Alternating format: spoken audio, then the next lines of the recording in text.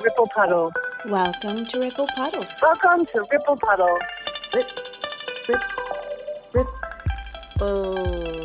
Ripple Puddle. Ripple Puddle. Jullie vrienden with emulating When you were a kid, your parents probably told you not to talk to strangers. Somewhere along the line, you were deprogrammed of that. Perhaps on instinct, realizing the subtle fact that everyone you know, your closest friends, your lovers, were once people you knew nothing about. I'm Carla Taylor. Stephanie Hafer is taking some time off to complete previous projects in Detroit. Have you ever found yourself looking into the eyes of a stranger and feeling that familiar feeling? Is it déjà vu, or do strangers perhaps become friends because fragments of them remind us of fragments of people we've loved before?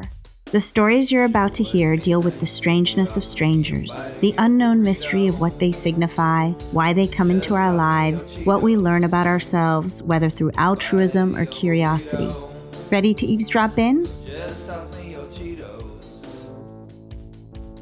Yeah, toss me those Cheetos. Help me out with those Cheetos. When Yeah, I so I have lived a in stranger Colorado, story. So I back would when always I drive was, back like, east every summer. I was still in Houston at this time, and I was 18 years old, and I was waiting tables at a place called Billy Blues, which was like this blues restaurant with a big saxophone outside. And it was, so inside you had like a blues area separated by garages where bands would come and play, and then you had the restaurant, which we served barbecue and all that kind of stuff.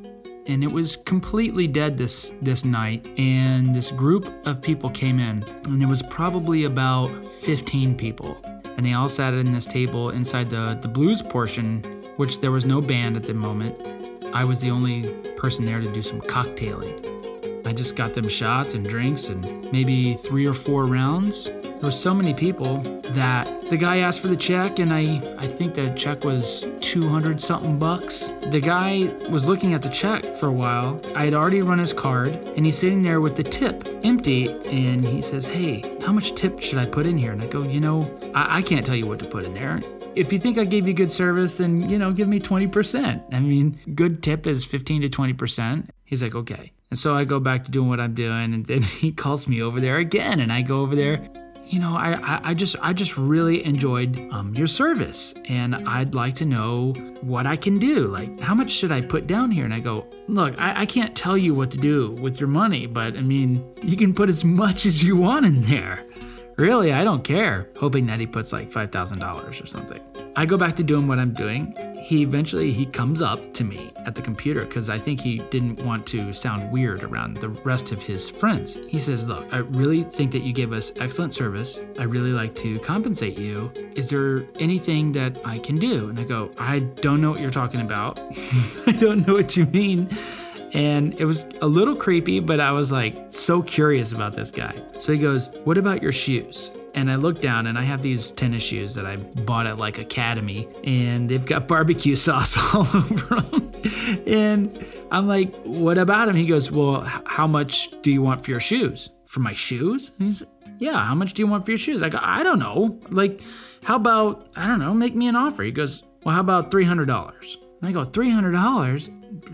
Yeah, you can buy them for $300. And I was thinking in my head, what the hell? Why does this guy want to buy my barbecue stained shoes? I mean, they stink. I mean, they're gross, right?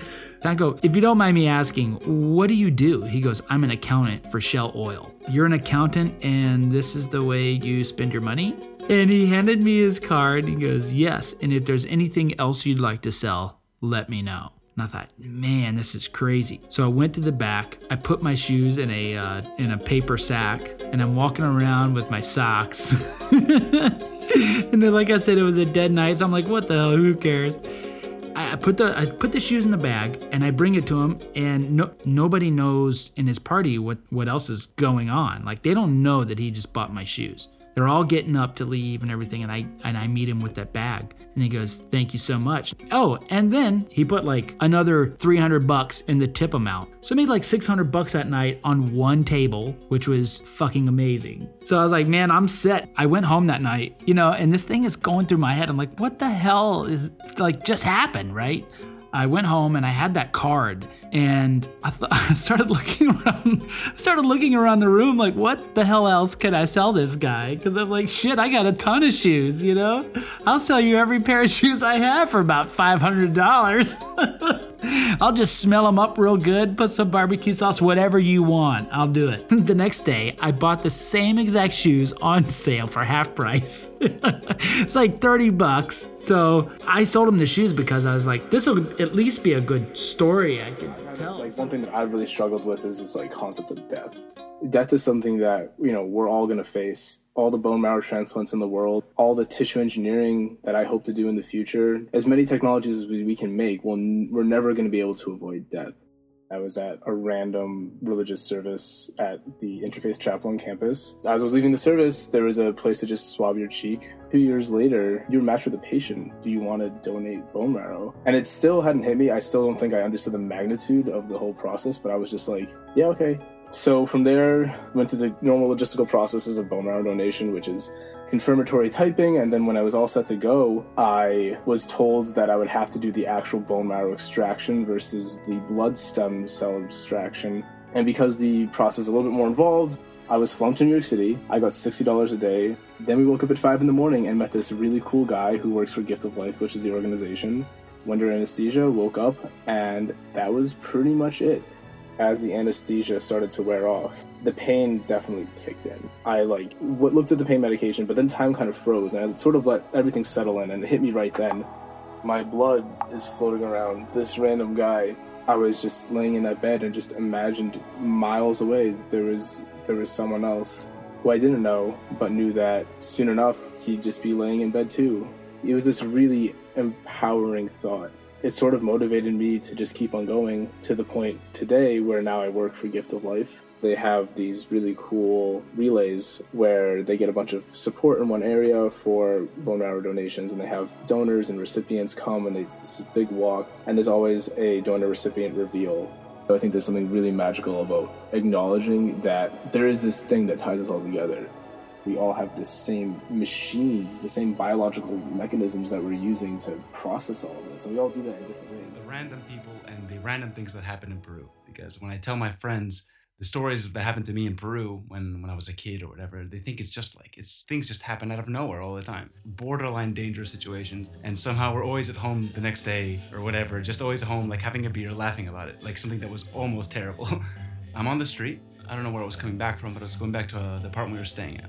I get off my bus, I took a cigarette out of my pocket, and I see a guy sitting, he's like standing, like leaning on this wall that's behind me. And I see this big tattoo on his leg. It's a tattoo of a guy on a skateboard. I think, wait, I've seen that tattoo before because I have a bunch of friends growing up who were longboarders, skateboarders, and whatever. I remembered, I do know this guy. So I go to him and say, how's it going? Hola. And he just looks at me, his eyes are totally red. He remembered who I was. He didn't see me very personally because I didn't skateboard because I was a guitarist and I had broken my wrist at one point, so I decided to stop skateboarding and all that. He wasn't doing very well. He was obviously stoned off his ass. Had just broken up with his girlfriend. He said he wanted to see us. He said, come by to my house tonight. I want you guys to come by. He especially asked to see my friend Nico and Russell. So I call Nico and Russell and we go to his house that night. So Fico and Russell go like through some sketchy adventure and get weed. And me and Nico are still at the house just, hanging out. While they're gone, we're looking at all the stuff he has in his house. He's the first longboarder in Lima, which is, if you think about it, because there's all these mountains, it's crazy dangerous too because there's all these potholes. He has like millions of bongs and just like all this weed paraphernalia and like all drug paraphernalia, like razor blades and all this weird shit. One thing that goes to my mind is, why does this guy have such a nice apartment? And then he gets home and I'm asking him about it and he's like, oh, well, it's inheritance. I was asking him, so inheritance, but like, what did your parents do? He says, well, his mom apparently was a tarot card reader. She would get paid to travel all over South America to read people's future on these cards. And he had a deck of the tarot cards and like his mom had written a book about the tarot system or whatever. So Fico, the guy with the skateboard tattoo on his leg, is talking about this girl that he had been in love with forever. But she's just not she has like a few kids with a few different guys. And at one point, she was staying at his house for a little while. And he's just talking about like all these crazy stories. Like she at one point like had gotten very paranoid and like cut his hand with a knife. And he showed us the scar just ridiculous. And he's like, oh yeah, this happened the other day, and like she cut me and blood was like splattering on the wall. You know, there's still some blood on the wall. You can see it, like totally ridiculous. But I'm sure he's probably more of a psycho than she is. We roll the joint. And me at this point, I hadn't really been smoking for the past like 5 years, so I'm just gonna fake it. I'm just gonna fake it, like not inhale, you know. And then Fico starts to calm down. He starts to calm down at this point. He says, "Me gusta quemar lugares interesantes. I like to burn joints in interesting places." The neighborhood we're in is, I grew up in this neighborhood, so I know every tree of this neighborhood. I know every step. So this guy, I'm wondering what interesting place is he gonna take us in my neighborhood that I don't know. And he kept saying, he says, "You're not gonna know where we're going. You've never been there. Go buy some beers for my friend."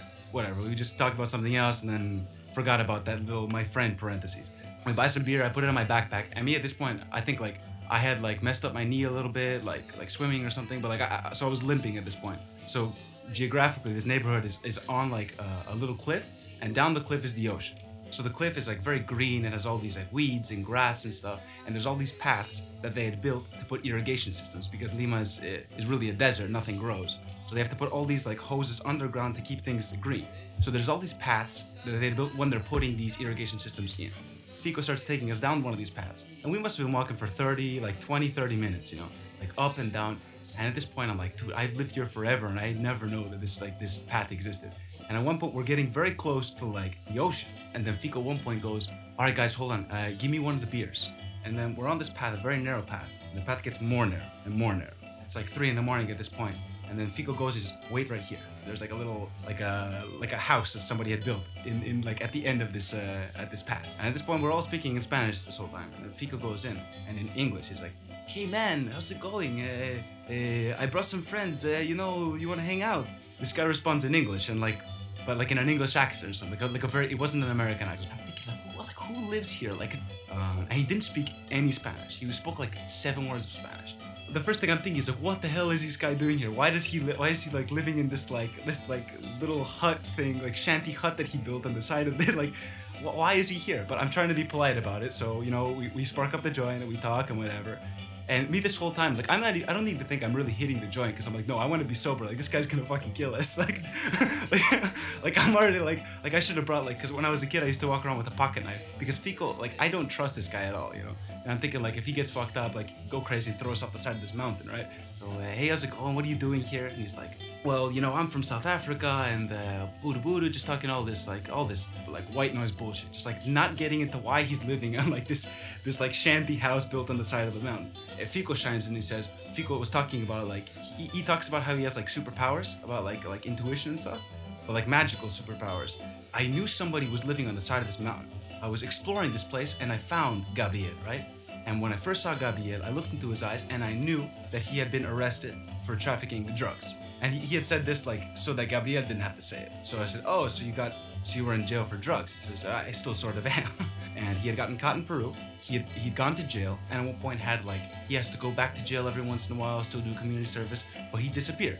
And he built a house on the side of this mountain to hide from the cops. And he can't work, he can't do anything. So he just like walks around all day like begging food. He's just in this totally destitute situation, right? And the interesting thing about this guy is like I asked him if he had done drugs. He was totally clean. He had all these crazy life experiences, but he had never done drugs before, except for beer. We're talking about what it's like to live in this part of Lima, which is like, you're very close to the ocean. You're on this mountain, very close to the ocean. My friend Nico's like, but you seen like crazy shit around here? Gabriel, the South African guy, goes, yeah, sometimes you see a rat, sometimes that. Like sometimes you see somebody fight on the beach, or like that, or like drag racing on the road next to the beach or whatever. But sometimes you can see the lights. And he said it as if it was just normal, like the lights, What lights are you talking about? And he said, like in the sky, you can see lights sometimes. Like what? Like alien ships? Like yeah, like you can see UFOs. Like if you stay here, like you look at the sky all the time. Once a week, at least once or twice a week, you'll see these lights. And what the lights do, and he's going into very crazy detail about these lights. So it'll be small, and then it'll come close, and then it'll divide into 2, and then they'll dance around, and they'll go back out. And so for the whole duration of this time I'm in Peru, which is probably like a month or like a few weeks, and I was talking to friends in Lima, and apparently a lot of people see these lights. Like it's not just this crazy guy. When I lived in Colorado, I would always drive back east every summer to visit friends and family. I loved that drive. It was just me and 29 hours in the car, and I loved it. I loved the freedom of it. I can't express that enough. On one trip back to Colorado, I had just gone through St. Louis and I started getting tired. I was thinking how nice it would be to have a companion in the car. Lo and behold, as I'm driving along, I see a hitchhiker on the side of the road. And I think, well, he might make good company. He had a tie-dyed shirt. He looked like a hippie. He looked fun, like a fun young guy. I don't know. I was 20 and I was living in Boulder, and that seemed cool at the time. So I got off at the next exit and I turned around and I came back around and I stopped to pick him up. Up until then, I'd had really good experiences, both hitchhiking and giving rides in a New England summer town and in Boulder. It was all very safe and friendly. I slow down to pick him up, and he immediately goes to open the door. And that's a huge no-no. You don't ever just open somebody's door. You wait to see if they tell you can get in. So as soon as he tried to open the door, I pressed the gas and went forward, and he kind of got startled and jumped back. And then I stopped again instead of just driving away, which clearly would have made sense because he didn't know what he was doing. He did not know hitchhiker etiquette. But I stopped. I gave him a second chance. I locked the doors. I rolled down the window halfway and I said, where are you going? And he said, oh, I noticed you have Colorado plates. Are you going to Colorado? And I said, no. Where are you going? And he's like, oh, well, I'm trying to get to the rainbow gathering up in Idaho. And I was like, well, I'm going west. I can give you a ride as far as Denver, and then you can go up north to Idaho from there. And he seemed a little reluctant, but it's a ride, take it or leave it. And he decided to take it. So he walks away and he comes back with 3 cardboard boxes all wrapped in duct tape, and a big plastic bucket wrapped in duct tape, and a dog, and a sleeping bag. And I was just like, okay, well, you can just put all that in the back. The dog too, because I have a cat. So he loads it up in the back, and then he gets in the front, and my cat, who's sitting on my lap, immediately reacts to him with an arched back. She looks like a Halloween cat, poofs up and hisses in a sound I've never heard before. She has never reacted to anybody ever like this. And I'm just like, oh shit. But he's in my car now, all loaded in, and I feel compelled to go. I was thinking he was a peer. I was thinking I was picking up a 20-year-old, and he was probably in his late 40s or 50s. His hands are really gnarled and leathery, and his face is really leathery, and probably had a really hard life, probably did a lot of drugs. But when he said that he was going to the rainbow gathering, I was intrigued. I'd heard a lot about it, and I thought, this is great. I'll ask him lots of questions and find out all about what it's like at a rainbow gathering. It's a little bit like Burning Man. It's a commune, basically, but it's a movable feast. It's the Rainbow Family. It's an unorganized group, but somehow they organize it. Every year they meet in a state park. And in 2001, I think it was in Idaho. Drum circles. You get the idea. It smells like BO and patchouli. Speaking of which, he stinks. He smells like BO, but also he just smells wrong. And it was the middle of July, and he had been standing out there hitchhiking. So we start driving, and I don't know his name. He told me his name. I don't remember it. I think I blanked that part out because it was a little bit, what is that? Like distress, amnesia? I just made that up. The first thing he says to me is that he knows a northern route.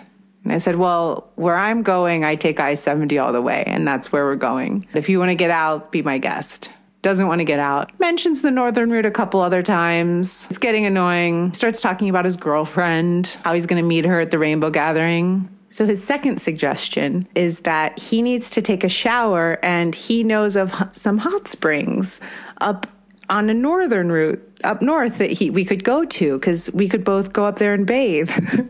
And I'm thinking, yes, you need a shower, but gross. I don't want to go bathe with you in hot springs. That sounds like my worst nightmare. He keeps talking about his girlfriend, but I'm starting to doubt the existence of her. And then I wonder, well, what's in his boxes? Because what if he cut up his girlfriend and that's what's in his boxes and bucket? So I ask him, what's in your boxes? And he says that he's an organic blueberry farmer from Florida, and that those are all frozen blueberries in his boxes, and that he's been hitching rides for 2 days now from Florida, and he really needs to get to Idaho before his blueberries melt. And he really needs me to take the northern route so he can get up there. And I wanted to believe that he had blueberries. I didn't want to think that it was his girlfriend cut up in in those boxes. But I settled in the middle, and I figured they were probably just drugs. Then he starts saying, if I get tired, he said, don't worry, you can go in the back and sleep. I have a sleeping bag and I'll drive. And I said, I don't get tired, is what I said. And then I got really nervous and I was like, oh my God, this guy either wants to kill me or steal my car to go to the northern route. So now it's starting to get dark and we've been in the car for like 6 hours or something. He says, well, if you want to stop, we can get a motel room. I'll split it with you, but it has to be cheap because I don't have that much money. So I said to him again, oh, it's okay. I don't get tired. But I was clearly tired. I was so tired and I was scared. I had a death grip on the steering wheel. I was so uncomfortable and thinking of ways to get him out of my car. Like, well, I could just wait till we get it to a gas station. And when he's going pee, I could just lift his dog out of the back and his boxes and his bucket and his sleeping bag and just dump it at the gas station and just drive off. And his dog, who was like this little kind of mangy bulldog, solid, smelly dog. But I didn't want anything to happen to it. Like if I drove off and then it ran out into the highway, that would be bad. And we did. We stopped at a gas station and he got back in the car and away we went. I felt like I was a hostage, but kind of by choice. I didn't know what else to do. The thing that keeps me calm is knowing that I have a big heart-shaped rock under my seat and it's huge. It's I can grab it with my fist and it's a weapon. It has a very sharp point. And I think about it a lot as he's talking. I'm like, well, if anything happens, I'm going to grab it and I'm going to bludgeon his face. I keep thinking about ways to get him out of the car, probably about 12 hours of driving in fear. So finally, the sun starts to come up. It's a new day and we're arriving around Denver and I'm going to have to go up to Boulder and I don't want him anywhere near me anymore. So I pull off to the side of the road right before we get to Denver and I say, okay, you have to get out now. And he's annoyed. He tries to make me feel bad about his blueberries melting. And I'm like, how about thank you? I just drove your crazy ass for 800 miles. How about thanks for that? He gets out and he gets his duct tape cardboard boxes out and his bucket and his dog and his sleeping bag. And I drive away. And there was so much tension for the past 12 hours. And I had to let the tension out. And I just started screaming. Just over and over again. I just lost my voice screaming. Hot tips. Hot tips. Call it deja vu, but in each lifetime, moments occur where something clicks and our souls recall a feeling, a connection to a thought, a place, or an experience. Going forward in your life, become more aware of how people or things affect you. If it runs deep, it is probably from another lifetime. We all get feelings that something seems really familiar. Start paying attention to these glimpses of your past lives, resurfacing in this one, and build upon the layers of your existence. This will bring you more clarity, purpose, and meaning as to why you are here and what healing needs to occur for your evolution. This episode's Hot Tip is brought to you by Randy Marks, a spiritual instructor out of Austin, Texas at Align Mind and Body Yoga. To hear some of her meditations, check her out at www.randymarks.com or find her on SoundCloud. That's RANDIMARKS. Can I follow you? You've just heard Michael Silverstein, Chris Melas, Buddy Quaid, and Stephanie Hafer. Special thanks to Marielle Quaid, Alex and Noelle Taylor, JJ Hillwood, Joe Kellner, Natasha Sokoto, Carlos Sanchez, and Nick Melas. The music you heard in this episode was a collaboration by Sam Omachevaria and Stephanie Hafer from their concept album, The Red Light Record.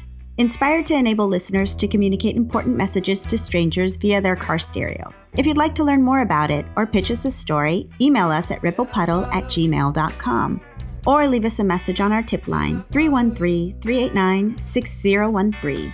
Ripple Puddle is produced by Carla Taylor. Theme music by Stephanie Hafer. Hot Tips theme by Carla Taylor and broke for free. Thanks for listening. Remember to subscribe and leave a review on iTunes. It keeps iTunes happy, which pushes us to the top of the list, which in turn makes us happy and inspired to create more episodes. Here's a teaser for the upcoming episode. Thank you very much.